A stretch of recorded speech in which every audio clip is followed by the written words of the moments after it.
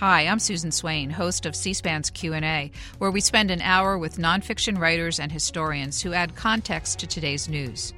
In this episode, you'll meet data journalist Elliott Morris. He's a U.S. correspondent for The Economist. His new book, his first, is titled Strength in Numbers. We'll talk about the history of public opinion polling in the United States, the development and use of polling, and why he believes polls are an essential element in our democracy. We'll also discuss the accuracy of polls today and the often criticized predictions made by forecasters during the 2016 and 2020 presidential elections. G. Elliott Morris, pollster and data journalist. Your new book, your first, is titled Strength in Numbers, How Polls Work and Why We Need Them. I was struck by that title because it actually reflects your philosophy about polls. So, Strength in Numbers, why do you think polls really play an important role in our society? Well, that is, I guess, the question of the book. You know, when I set out to write it, I started from this statistical perspective. I guess not to correct the record, not a pollster, but just a reporter on the polls. I don't do any myself. And when you consume a lot of political polling information, as I have, you start to notice that they get things wrong quite frequently, actually. The average of polls is what we like to focus on when we're forecasting elections. But what's even more important than that is what pollsters ask about people, what they want from their government, what they want their leaders to pay attention to, the problems they want them to solve. And so while we have a plethora of political polling information before elections, and they sometimes get things wrong, the issue polls are actually pretty accurate. And so in this book, I wanted to ask, well, what can we make of that data, of the issue polling data, not to forecast an election, not to try to predict who's going to be the next president, but to try to increase the representation for the average American and, you know, give the people an extra fighting chance in their democracy. So your title is data journalist for The Economist. So explain your beat and how long has there been a specialty like this? Well, the data journalism team at The Economist, I think it was created before I got there in 2018. I think they created it in 2014. And I guess if my beat is the aggregation of political polling information and trying to figure out what the people think or what they want, in a statistical way, that hasn't necessarily existed more than, I'd say, two decades. So some of the first political polling aggregates came out before the 2000 and 1996 elections, at least those that we have access to readily. And so that's a pretty limited time span. And one thing you notice when you cover the polls is that there's lots of uncertainty in what we know about the world, and the statistical aggregation of the polls really speaks to that uncertainty. And I guess the question I have to ask in my day-to-day is, are these polls that we're observing today, are they showing real movement in the electorate? What can we know from one given poll about what the people want, or is that, is this statistical noise? And that's a pretty recent phenomenon. What's the background or training for a data journalist? Well, I went to school for political science, and actually not really statistics at all, although I have some statistical training in my coursework. I'm young, so I graduated pretty recently, so lots of that stuff's pretty fresh in my mind still. But I think you can take any road you want to get there. I mean, some of my colleagues were PhDs in political science. Some of them were in the health industry in the UK before they became data journalists. And lots of them were just, I guess, regular journalists or conventional journalists that got really interested in Microsoft Excel. So now they're data journalists as well. So first book? First book, yes. And what was it like writing it? It was very rewarding, actually. So at The Economist, most of our articles are pretty short, 800 words. A long article is 1,000 or 1,500. So this book is about 70 times as long. To be able to go into something with as much depth as the book was a lot more rewarding for me than you can go a lot deeper. You can ask a lot more questions about the book or about the subject of the book. And it was great. There's lots of really great stories in the book that would require more articles, at least 2 or 3 to tell, and so to be able to tell those and to bring that information out to the people was a really nice experience. So we're going to start on your subject matter, as you do in your introduction, with the 2 last presidential elections, because they're fresh in people's minds and how the pollsters got it so wrong. Let's watch the compilation of pundits after the fact talking about the polls in those last 2 elections. How could the polls have missed this so badly? There is going to be an incredible, long, deep, rigorous autopsy done on the polling that pervaded this campaign. How did the polls miss this? Because people voted in much larger numbers for Donald Trump in the rural areas than anyone expected. The polls got the popular vote nearly right, but missed badly on how the states were going to fall in terms of the electoral vote. The Trafalgar Group is again predicting a Trump victory, even though most other reputable pollsters predict a Biden victory. If a broken clock is right twice a day, then you got to consider we've been right so many times that it's a group of different broken clocks, apparently. Tune into American TV news in recent months, and you might be left with the impression that Joe Biden was on course for a landslide. These phony national polls were shoved down our throats. Biden is up by 10, Biden's up by 12, Biden's up by 15. Do you know when I took over as campaign manager in 2016, we did zero, let me repeat the number, 0 national polls. So, Elliott Morris, how did the industry get it wrong twice? Well, I'll say, first and foremost, I understand the, frustration or maybe anger at pollsters. If you're a Hillary Clinton voter in 2016 and the polls, or at least as they're relayed to you, say she's going to win with a 99% or 80 or 70% probability of victory, and then she doesn't win, I would find that thing to blame too. Similarly, if you're a Donald Trump supporter and the polls are always saying there are more liberals than there are conservatives, or more Joe Biden voters than there are Trump voters, I would feel angry that this is rigged against me personally. The one thing to remember is that when we have a statistical poll, when we have a poll, it's only a survey of maybe 1,000 people on average, and they do some fancy math, and we'll talk about that to make sure those represent the population as a whole. But it's in those statistical tricks and the science of sampling where pollsters arrive at some estimate of what the population believes. Maybe it's 45% for Hillary Clinton, maybe it's 10% of people like Diet Coke and 5% like Pepsi or something. And those estimates are reliant on a few assumptions that pollsters make about statistics, about people, and those assumptions can go wrong over time. So in particular in the 2016 election, when pollsters field a survey, they assume that Democrats and Republicans are going to respond equally. This is kind of hard to correct for.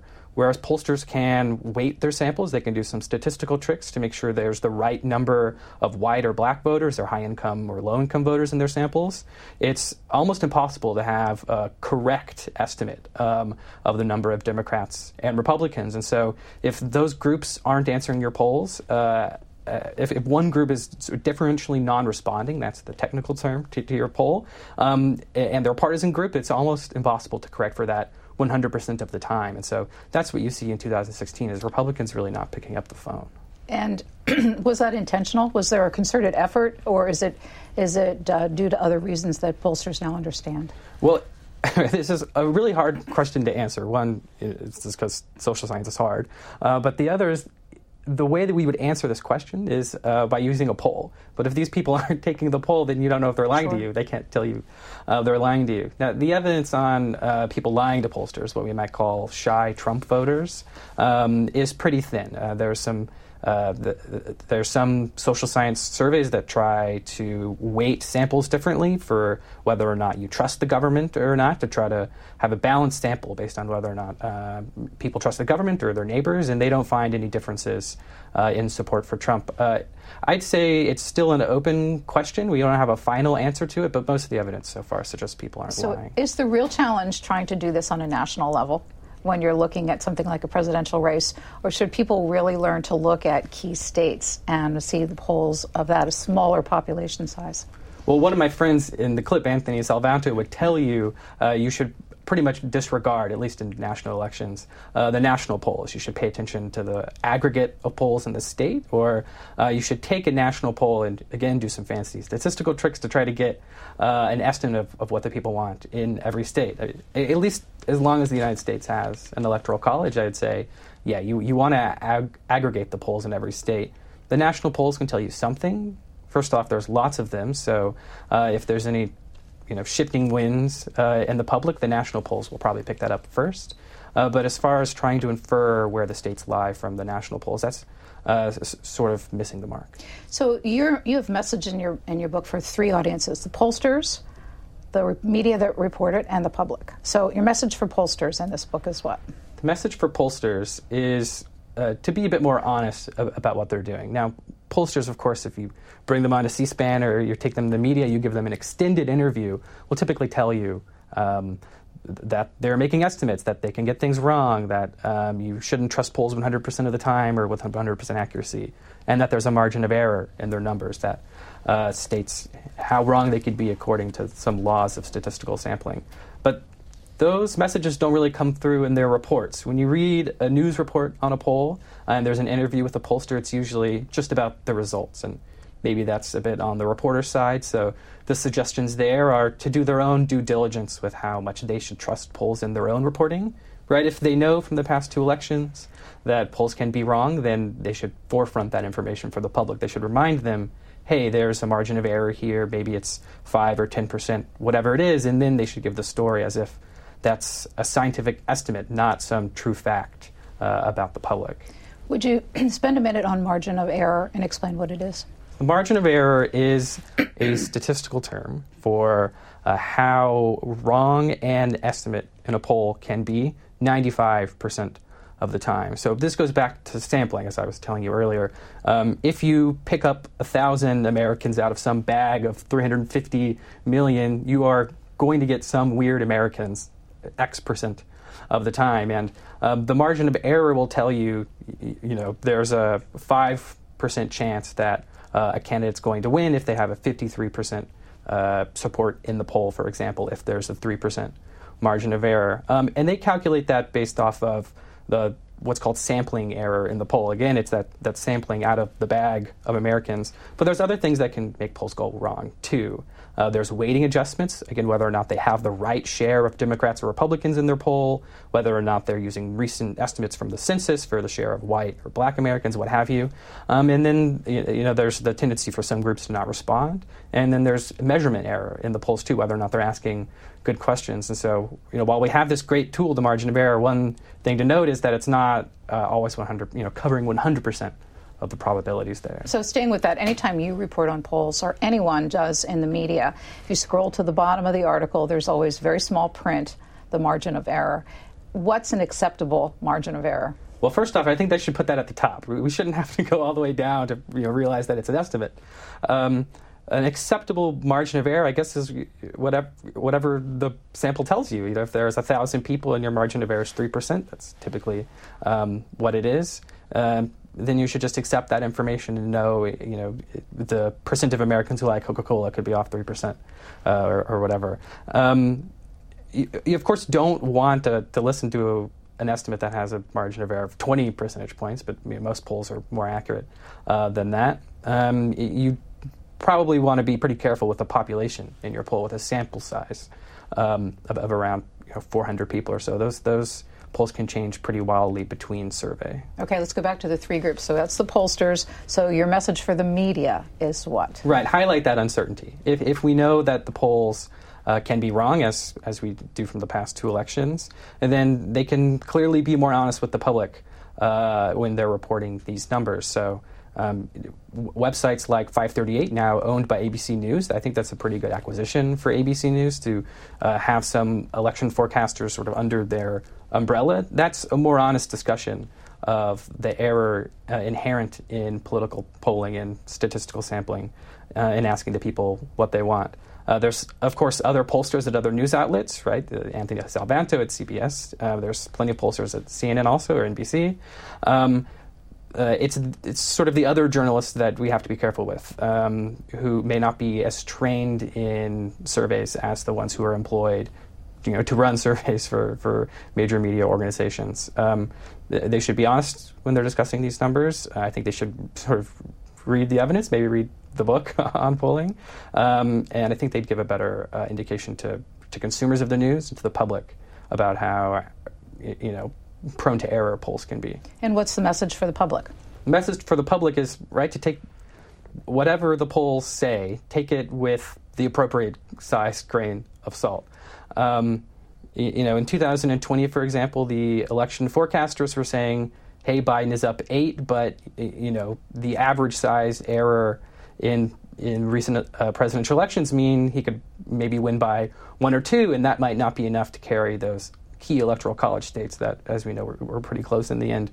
Anyway, if reporters are reporting on those numbers, honestly, I think that information gets to the public, but they shouldn't have to rely on the press to get this right. That's one of the reasons I wrote the book also. Today on our program, we had Larry Sabato from the University of Virginia, a well-known, long time working in this field, and he made the standard statement, which is at the end, which is the ultimate poll is always in the voting booth. What is it about the irresistibility of pre-election polling that the media continues year after year, election year after election year, to return to them? I think there's an innate human desire to want to know the future, but there's also, of course, the desire to want to know who's going to run the country. I mean, the stakes for politics are really high now. There's some stories in the book, though, of straw polls being used in the 1824 election, so certainly nothing new. And, of course, we've had elections before that in Rome and in Greece, also stories in the book. Now, of course, they weren't as, egalitarian as we have now. So if there's this desire to know who's going to run the country in the future, then the pre-election poll is going to give you that information. They also serve as key benchmarks for how accurate polls on other questions can be. Again, the Coca-Cola question, or on the percent of Americans who support abortion rights or gun control, or major issues in our democracy today. And pre-election polls are sort of the key barometer of how accurate those polls are. Now, they're not the only barometer. There's other information you can ask if you can ask the percent of Americans who go on the internet or who own a refrigerator. These are key government statistics for the accuracy of their surveys, and on those metrics, polls are pretty good too. But that's one reason, or there's a few reasons why you might want to take a pre-election poll. So you say, though, that most pollsters' work, the majority of their work, is not so much in pre-election polls, but in issues related. So what is the value of issues? You talk about pollsters' work in issues, and, well, I'll see the 3 points and have you talk more about them. They reveal the will of the people. They are instrumental, and have a whole paragraph on this, in shaping Supreme Court decisions, and I want to come back to you on that one after the Dobbs decision, and informs legislators, sometimes constraining them about the views of the public when they're legislating. So would you speak more about those points? Well, those are some examples of how the issue polls, right, again, polls on what Americans want the government to focus on, or specifically what they want them to do, examples of how those data get used by the government. And, of course, we don't just have these anecdotal answers. One thing I try to do in the book is rely on the hard statistical social science, political science evidence on these things. And what you find is that leaders are pretty responsive when you give them a poll about what people want in their district. So there's a couple of examples. There's one story out of New Mexico after a budget surplus in 2008 or 2010, which finds that after some political scientists sent letters to lawmakers about the public opinion in their districts, they were more likely to vote with the public opinion. And of course, we have plenty of anecdotes of, especially, there's one congressman in the 60s who says, I'm here to represent the people. Give me as much information as possible on what they want, and I'll represent them. So if we have this evidence that says, the public is able to steer the ship of government, and also people are listening to the public, then why not use public opinion polls in those areas where people aren't getting what they want to sort of push the government in the right direction? And that's one of the original ideas from one of the founders of polls, George Gallup, I'm sure we'll talk about, for why this was a valuable instrument in taking the so-called pulse of democracy. And the book is just trying to elevate this idea beyond the electoral horse race. You want to say a word or two more about the Supreme Court reference that you wrote about? Right, and so there's evidence from the Supreme Court's decision before Obergefell versus Hodges, which legalizes gay marriage in 2015, and after the legalization of Roe versus Wade, or the court's decision in Roe versus Wade to legalize abortion in the 70s, or at least Ruth Bader Ginsburg's retelling of this, in which she says she wants to be careful legalizing gay marriage because she thinks there is a backlash in the public opinion polls after abortion. So she wants to make sure the public is in the right place. But before they legalized gay marriage, that's after the California vote to legalize in 2000, the late aughts. And then in the Obergefell versus Hodges decision, Justice Roberts makes key references to public opinion polls also in deciding both to take up the case and in the direction of the public in moving towards more rights for same-sex couples. Again, this anecdotal evidence, but you're never going to get a quantifiable study out of the Supreme Court that says this is moving the needle. I guess if we can push around the edges, that's sort of enough if we have the other evidence. So much of your book is on the history of polling, which you made reference to. And I noted that you described the story of public opinion polls as enthralling, as only a data journalist would consider. So let's jump in. You go back really far in history to the ancient Greeks and even earlier, but we're going to start with U.S. history and the 1824 election, of which you referenced before, the first recorded occasion of straw polls. How did they come into American politics at the time? Well, I'm sure they existed before then. That's the earliest known reported straw poll in a newspaper. It was dug up by a man named Emil Herge and then sent to George Gallup later in history in the 1900s. And the reason we call them straw polls is because they're not statistical polls. They were polls or voice votes taken at military musters or at 4th of July parades during the election. Both so leaders of those organizations could know what the people in the organizations thought, but also so newspaper reporters and editors could write both about what people think and honestly for their candidate. Lots of the times these straw polls are used essentially for propaganda by the newspapers who are running them. But these are the first real polls in America. They're not great. You wouldn't want to go back to this method of sampling the people again, and they're almost exclusively about the electoral horse race as well, so we don't really have a great idea on, the share of Americans or the voting population at the time, white male landowning Americans who support slavery or tariffs or whatever. But we do have some great stories about these first polls and what they may have told newspaper reporters at the time about the people. Noticeably, the Iowa parties still use straw polls in presidential preference early on in the contest today, and they are widely reported on. Why do you think that is, knowing how statistically invalid they are? I think they're fun, right? You get to go to a county fair and you see people drop corn kernels and cut off plastic water bottles or what have you. And maybe there's some statistical properties. Maybe they're telling you about the people who go to the Iowa County Fair. I mean, they are fun. Maybe we did polls originally because they were fun. What we know now is that they're sort of more important than that. I don't advise people to listen to the straw polls in the Iowa County Fair if they're trying to figure out who's going to win Iowa, but maybe if a reporter puts all of those caveats in their piece, then they can still write about the county fair polls. You tell readers that straw polls began a dramatic change around the turn of the 20th century when newspapers really got involved. What happened?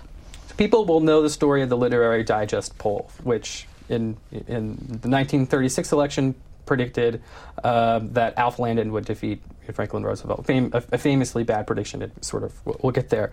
But there were straw polls long before then that were conducted systematically by newspapers. They were done by the newspapers owned by the Hearst family. They were done in partnerships between newspapers, like in Ohio and Chicago, and even as far as L.A. at the time, which sort of seemed maybe otherworldly from the East Coast poll takers. And these polls were more accurate. They, at least in the records we have of the surveys they were taking, they were more systematic. So instead of sampling a military muster or a 4th of July parade, you had employees of the newspapers, or in the case of the Literary Digest magazines, go door to door or walk around town and ask people what they thought. Maybe they'd stand at a light post. You can just imagine a person, a pollster with a big hat standing at a light post with a clipboard asking people what they thought about the election or whatever. And so it's because they're more systematic in the data collection and that we have more of them, so you can average them, that they seem a bit more statistically accurate. Again, it's not a scientific poll, but it's the sort of rise of more systematic data collection about what the people thought, at least before an election. So what's the famous Literary Digest story, 1936? 1936, the Literary Digest magazine conducts a nationwide poll of Americans. And the way they conducted their straw poll was that they would send out their magazine with a square ballot on it that you could cut out and mail back, or they would consult lists of telephone and automobile owners who they had addresses for, and they would send them a postcard and say, check who you're going to vote for, Alf Landon or Franklin Roosevelt, and send it back to us. And so you have rooms full of ballots, millions of them from across the country at the Literary Digest headquarters, and they simply count them up. And they report that Franklin Roosevelt is going to lose by 6 or 12 percentage points to Alf Landon. And of course, they're dramatically wrong. Their predictions are 38 percentage points off in the end. And to give you 38 percentage points off on Roosevelt's margin of victory. To give you an idea, right? Joe Biden's polls, or the polls for Joe Biden in 2020, were off by four points. So that speaks to the weakness of the straw polling method. And so, what goes wrong is that the types of people who own telephones and automobiles turn out to be pretty different than the population of Americans at large at the time. The people who don't own those things are poor. They might be more likely to vote for New Deal politics, and so they support Franklin Roosevelt at higher numbers. And maybe if you're more enthusiastic to vote for Landon, you're also more enthusiastic to answer the poll. And so some investigations of the poll after that have found differential non-response, even in the Literary Digest poll almost 100 years ago. They went out of business a few years later. Do you think this had something to do with that? Yes. Yeah. It's a monumentally bad example of prediction in American history. They were doing pretty well also before the prediction. Their revenue stream was fine. So I would say, they went out of business because of a failed prediction. And there's other examples of this. 1936 was a year that one of the people whose company is still the biggest name, among the biggest names in polling, entered the scene, George Gallup Sr. We looked on YouTube and found one short clip of him, and I'm going to play that for us, and just so our audience can see and hear what he looked and sounded like. Let's watch. In the summer of 1922, when I was a junior at the University of Iowa, I was hired as an interviewer by the Darcy Agency in St. Louis. And they were working on the project on a great survey of St. Louis for the St. Louis Globe-Democrat. And I was an interviewer, and my assignment was to find out, by going house to house, what readers, what newspapers people were taking and what they read in those newspapers, what they liked. I went back to the University of Iowa with the resolve to devise a better system.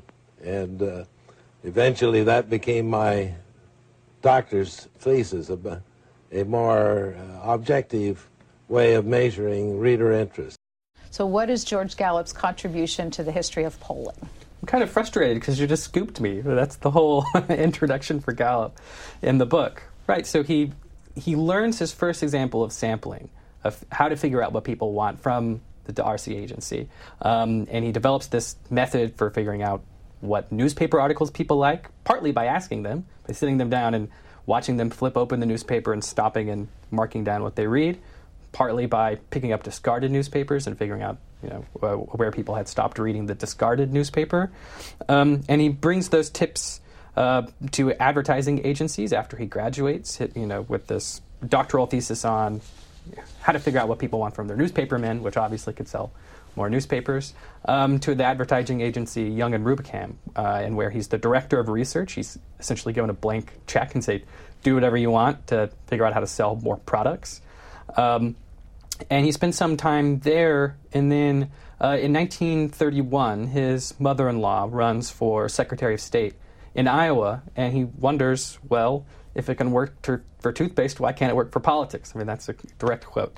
And so he goes back home, and he runs some very primitive scientific polls, a bit more scientific only a bit than the straw polls, to figure out if she has any steam, what policy she might emphasize to get ahead in the race. And she wins. She becomes the Secretary of State in Iowa. And so that is our first example of electoral horse race scientific poll. And it's important, I think, to note that it came from the same instincts as the advertising man, to figure out what people want and, I guess, to sell them something, in this case, a candidate.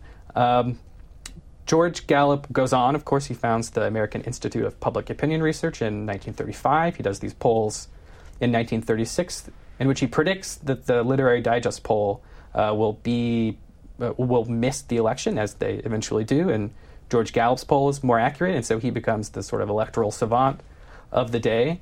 And he discovers along the way some really incredible writing by a British-American statesman named James Bryce, who says, who writes treatises about public opinion in America, textbook length. I mean, they're used as textbooks for a while in American history classes, in which he says, public opinion, if we would ever have a device to measure it, could lead America into a fourth stage of its democracy, where the public opinion not only informed leaders, but ruled itself. And from that point on, in the late 1930s, early 1940s, George Gallup is the sort of steward of polls as information for democracy, as something, again, that can tell leaders what the people want, and hopefully they'll do it, right? His family's involved in progressive politics to sort of do, and I mean like lowercase p for electoral reform politics in the 1930s and 40s, to try to have electoral systems that are more reflective of the people's direct will. He's a big supporter of the New England town hall, or like referendums in politics. And ever since, polling has been changed as a tool for democracy, not just crude snapshots before elections, but George Gallup gives it this sort of democratic ethos. This is a good trivia question for our listeners to use on others. Who is the first president to have their own pollster? Franklin Roosevelt. Yes. So. And who was that person, and how did he use them? So Franklin Roosevelt does not hire George Gallup as his pollster. George Gallup wants to conduct his own surveys. He's making a fortune doing it himself. Why would he go into politics? So George Gallup hires a little-known former miner and reporter from the Upper Peninsula of Michigan. I mean, he's from a town called Crystal Falls, which still only has 1,000 people in it to this day, named Emil Herja, who's the son of Finnish immigrants. And Emil Herja is, he is essentially George Gallup before there was George Gallup, with, without, you saw the way he was dressed, without the fancy dress and the hat and the democratic ethos about polling. So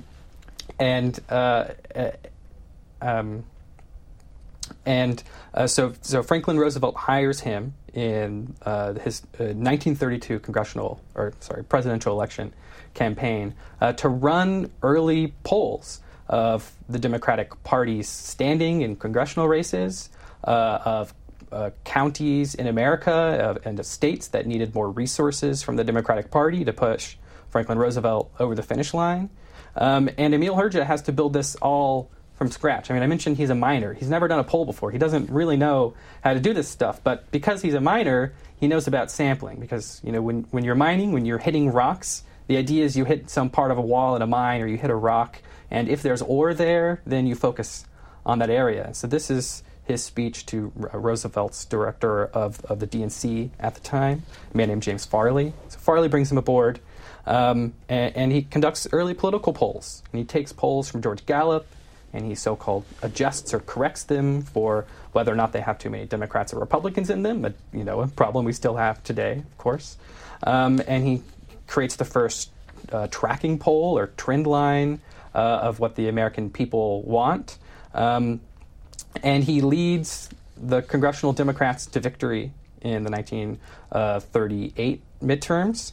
And he continues to be Franklin Roosevelt's pollster, public opinion confidant through the remainder of his first 3 terms in office. He leaves in 1937 because he doesn't like Franklin Roosevelt's court packing scheme.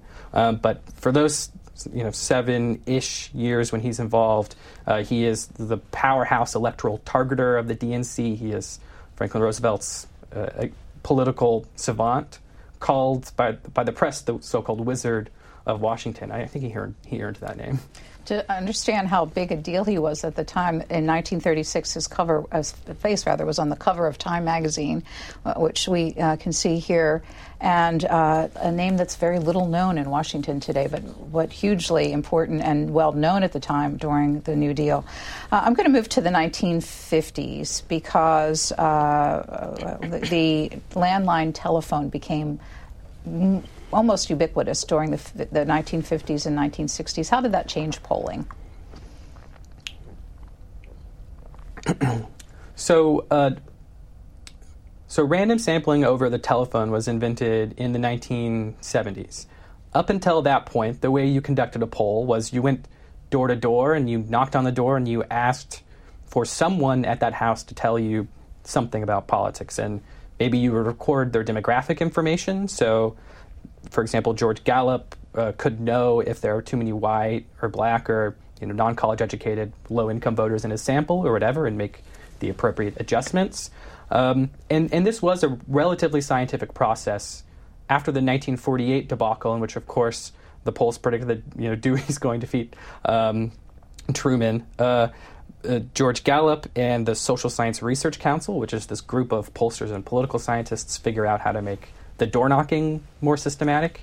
But it's expensive. You have to have a lot of people to go to all these doors, and there are some biases introduced along the way. If a white reporter, for example, doesn't want to go to a particularly black part of town or a neighborhood they feel is dangerous, then there's examples of those people not being interviewed in the polls at the time, and there are some direct stories of people feeling uncomfortable doing that. And so random telephone polling is both cheaper, invented in the 70s by a man named Warren Matofsky, and more accurate, and less susceptible to the biases of the interviewer. And so it's sort of the obvious successor to the more scientific, what are called area sampling polls of the 50s and 60s. So another technology that became hugely important to society, but particularly to polling in this conversation, 1960, John Kennedy, and you write that he was the first to game out how various decisions might impact voter behavior, and we learn about the Simultics?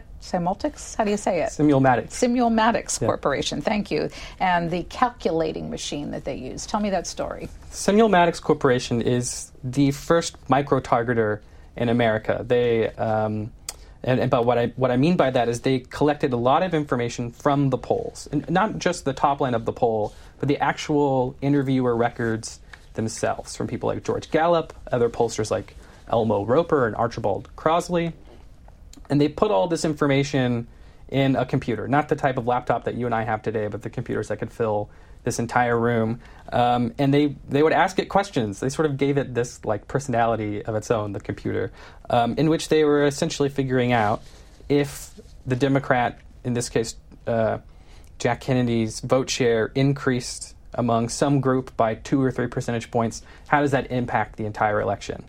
If he makes a play for Catholics, are there enough Catholics to carry him across the finish line? What about the Northeast, et cetera? And so you can ask the computer, for the first time, the Simulmatics Corporation, I should say, creates this environment where you can ask the computer to run these calculations for you instead of trying to do it by hand.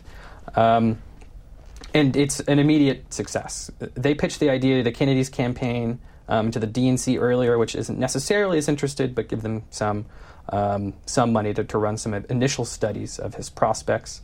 And they're eventually acquired by the New York Times to run electoral analysis, live election night results in the 60s, to see, if there's something here, if computers could lead the way, lead this sort of revolution in electoral handicapping. So in this 1960 election, John Kennedy uses them specifically to game out whether or not speech in support of civil rights would help him win the election. And they published that report. I guess they're right, because they debut on the stock market a few years later and are one of the richest corporations in America in a matter of weeks. They would go on to lose almost all of that money and declare bankruptcy. But the intervening story of how they shaped American politics, it's the first example, basically, of mathematical political analysis. Well, here's an interesting note that you say for your readers. After losing, Richard Nixon became a voracious consumer and constant commissioner of public opinion polls. How did he use them? Richard Nixon, I mean, I don't think you need polls to tell you this, was constantly concerned with his appearance. A chronic narcissist, at least in the way that he commissioned polls and absorbed them. In the White House, at least, he has this constant apparatus in the West Wing by his chief of staff, H.R. Haldeman, to get polls from other public pollsters, to do their own polls, and constantly assess his approval ratings. And so there's anecdotes in the White House. There's also some studies with interviews from people there at the time to see how did the White House use this public polling information. And the most striking stories are if you gave Richard Nixon bad news, he would just sort of like shut the door and shut down. And so constantly the White House was in search of some area where the president was doing well, or a policy area that they could focus on that was more popular than the president sinking ratings, especially at the end of his term in the White House. There are some of the democratic questions we can ask about this. I mean, if the polls are being used systematically in the White House to elevate the relevance or the salience of a certain policy, does that affect whether or not it passes in Congress? If, sort of on the other hand, the president is continually figuring out where the public likes him and only focusing on those areas, are we missing the portrait of the man? I guess, in 1969, the answer is probably yes. We didn't know a lot about what Richard Nixon would turn out to be, and maybe the polls reveal that later on in his presidency. And then there's the great question of reflecting or leading in a democracy. But let me move on, because we have just about less than 20 minutes in our conversation. And presuming during the 70s and 80s, computer technology and the telephone ubiquitous poll that people responded to with greater participation levels than they do today, for sure. Let's fast forward to the 1990s, early 2000s. You referenced this technique earlier, and that's poll aggregation. It first appeared. Why was that important? 1996 election is the first instance, at least in the American press, of someone averaging polls together.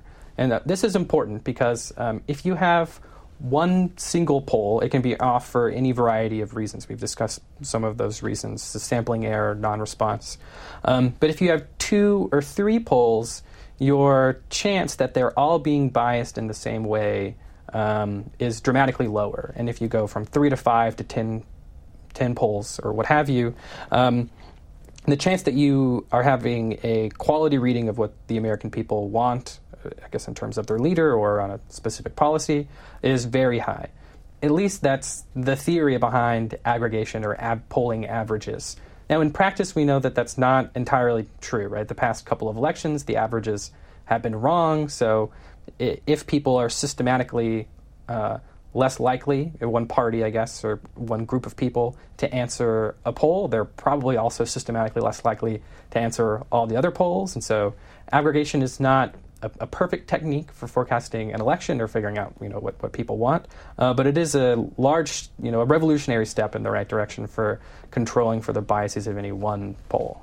How important was political scientist Charles Franklin to this? Charles Franklin is the first public poll aggregator. He creates a website in 2004 called politicalarithmetic.com. Later contributes to pollster.com, which is a project between him, another sort of polling pundit named Mark Blumenthal, who of course still writes about polls today, and Doug Rivers, who sort of funds their enterprise at first, to put up the first website of polling aggregates. They're particularly popular in their tracking of President Bush and then Biden's approval rate, or Obama's approval rating. And they're some of the first averages for election forecasting.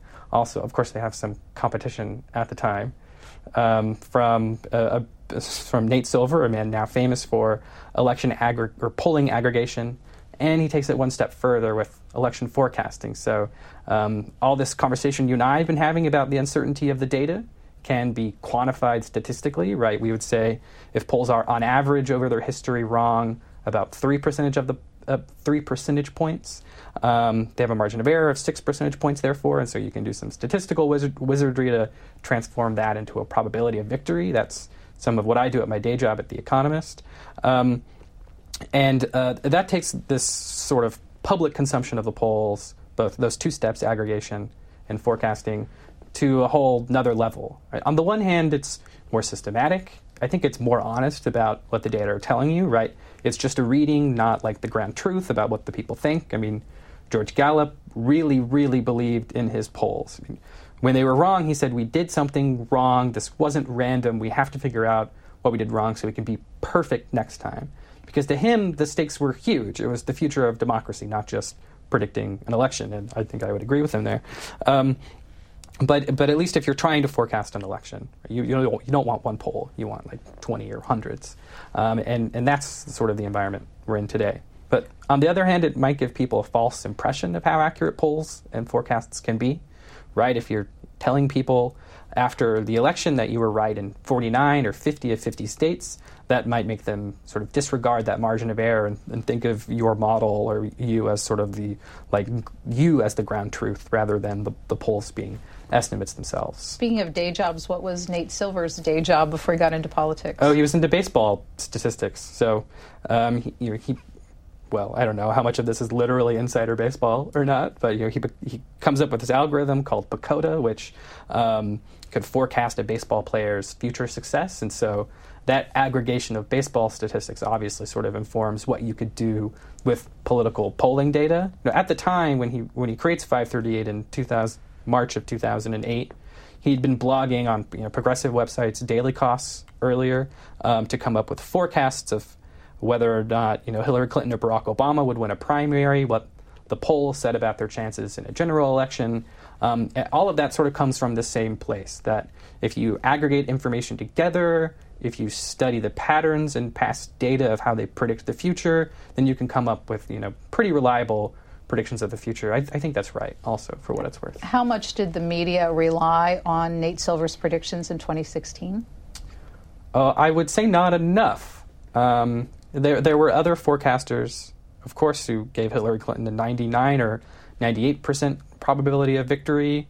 They were people in the press who sort of wrote about 538's forecasts as putting their thumb on the scale, right? Which, in hindsight, I think is a pretty wrong article to write. It's also factually wrong at the time. I do wonder. So Nate Silver at the time is predicting that Donald Trump has a 30% chance of victory in the 2016 election, not because national polls are going to be wrong, but because the race is close in key states. I do wonder if every person in the media had sort of understood that 30% as a 30% as meaning, these polls, if you've had 3 elections, they're going to be wrong one time, right? And if your sample size is like 18 elections, then you have a pretty good chance that the polls are going to miss enough that the losing presidential candidate could end up winning. I wonder how the tone of the campaign would have been different and what the people would have thought would happen. We have Nate Silver in February of 2016 on the importance of models. The good thing about building a statistical model is that it commits you to rules, right? So instead of just kind of saying, well, early polls aren't very predictive and your prior is that Trump probably won't win, therefore probably not. Well, it kind of pins you down and says, well, okay, early polls aren't predictive, but at one point do they become more predictive? To have a answer that is set up by an algorithm you designed ahead of time, I think is actually maybe more helpful than people would think, right? So I guess kind of a long way of saying is that, I'm not sure that I'm any better than the average pundit unless I have a model. And the disciplining effect of a model, doing your thinking in advance and setting up rules of evidence, I think is probably quite important. In your book, you credit Nate Silver with changing political reporting forever. And for the better, I think. There's obviously some downstream effects to presenting forecasts as your very confident readings of the public. And there are also effects of creating data journalism in maybe places where there shouldn't be data journalism, or creating a class of new news reporters who are overconfident about the polls or who only rely on the data journalism, right? Those are questions that are really hard to answer. But if we're focusing on whether or not people are consuming polls with the appropriate sized grains of salt, with margins of error at the front of their mind, not just the back of their mind, I think the forecasts from 2008 through 2016, well, 2020, I guess now, are valuable and a step in the right direction. Yeah. So our next advance in technology is big data. How has big data changed polling? Well, big data is a bit counterintuitive with polling. On the one hand, polls are data, and they are big. So this sort of laws of sampling and statistics say if you have enough data, you're going to have an unbiased reading of the population. Obviously, that doesn't work for election forecasts, but doesn't work for polls. So with the rise of the internet, right, in the late 1990s and early 2000s, pollsters take their study of the public online, and they think, well, maybe we don't have to dial 1,000 phone or 10,000 phone numbers. I guess today it's closer to 100,000 phone numbers to get a sample of 900 or 1,000 Americans, and then to make our estimates off of that. Maybe we could compile lists of Americans and their information and then ask them questions repeatedly over time. So these are called panels or non-probability polling because they're not based in the laws of probability sampling like previous polls. And they are incredibly powerful. For one, they're even cheaper, at least at the time, and they could be done almost instantaneously. So the first non-probability or panel polls were conducted on web TV set-top boxes that went on top of TVs. That's like before my time. And they would have little red lights that went on when the web, the polling company, this kind of Polymetrics, run by Doug Rivers, who we talked about earlier, would send you a little red light if he wanted you to answer a question. And so you would sort of switch your channel to the set-top box, and you would get out a keyboard or a remote, I guess, and certainly not a mouse, and you would answer the poll, and it would send it back through the TV, through the telephone lines, to Polymetrics' headquarters, and they would conduct polls that way. So all of a sudden, you can conduct polls almost instantaneously. You can scale that practice to millions of people. And so Doug Rivers is now the head of research at a pollster called YouGov, who I work with frequently. And now, you don't log on to your internet from your set-top box. You go on your phone, and you can conduct political polls and answer them on your phone. And now they have 5 million people, I think, who can answer a poll any given day. And so the book sort of talks about how that practice actually happens. It is a departure from the traditional the theories of how you should conduct political polling, but they're done pretty accurately. And so that's just another iteration in how polls are conducted, which makes them more accurate, at least over time, and solves some of the technological problems and societal problems that have led polls to be more susceptible to bias over time. Namely, no one's picking up the phone anymore. So you have to have internet or cell phone connection. You have to have internet. You have to have the time. You have to know enough about politics to want to take a survey for some amount of time voluntarily without someone calling you and asking you, which sort of creates some sort of obligation with that person.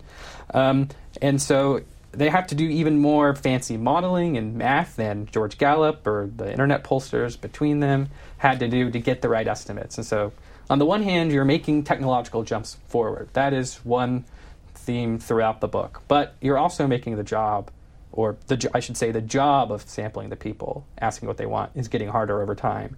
And pollsters have to keep coming up with mathematical techniques to sort of cut corners and come up with good predictions. Our hours has sped by, so just kind of to wrap this all up, you talked to pollster David Shore and told you that the challenges are deep and fundamental in polling, some of the things you just referenced, and both methodology and communication continues to have to change. So as we wrap this all up, in the state of things right now, to have public confidence in the poll, to have journalists feel that they're reporting accurate information, what needs to happen?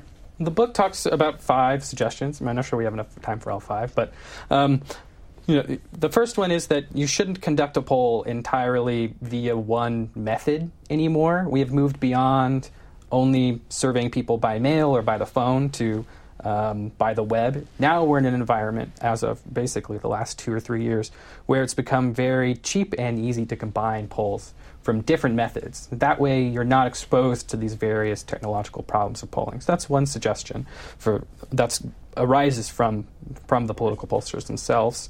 Another is for reporters to be more clear when they're writing about polls, that they're estimates. They're not like God telling you what the American people want, right? We've discussed science and art in this hour, and I think reporters should reflect that in their work. And there are some other suggestions I put forward in the book. I think the official Society of Pollsters, the American Association for Public Opinion Research, should be clearer about the polls that they think are good or the polls that they think are ideologically biased or bad, and that serves as a useful signal to reporters as well in what they should produce. Again, I think pollsters can be clearer too. I think we have time for this because your 4th suggestion I want to hear more about. More political interest groups should devote themselves to measuring public opinion. Doesn't that bring bias into the process? I think it does. So the problem is when you only have 1 or 2 interest groups elevating the voice of the people. If you have a lot of them from all corners of the ideological spectrum, then that bias, I guess, theoretically cancels itself out. But what I would say in response is that we shouldn't listen to information from politically biased interest groups at all. So in this case, the recommendation is for public polling interest groups, or maybe even companies that conduct public opinion polls rather than advocacy, elevating the voice of the people, just conducting polls and saying what people want and relaying that information to the people in charge. But without the bias. Would Pew Research be an example of that kind? Pew, I would say, is a public pollster, not necessarily an interest group. I mean, what we see in the latter chapters of the book is that having some commitment to what the numerical majority of Americans are saying and sort of relentlessly championing that. I mean, obviously that's what George Gallup did, but we have interest groups today that do that. That's what the mission should be, rather than just conducting the poll, but really hammering home that lawmakers should listen to it. I think, it couldn't hurt to try. The book is called Strength in Numbers, How Polls Work and Why We Need Them. G. Elliott Morris is a data journalist for The Economist and the author of the book. Thanks for spending an hour with me. Thanks so much. Thanks for listening to C-SPAN's Q&A, and subscribe to us wherever you get your podcasts so you'll never miss an episode. And while you're there, please take a minute to rate and review us. You can also send us an email about Q&A at podcasts@c-span.org. Send me your questions, your comments, or ideas. Your feedback is welcome.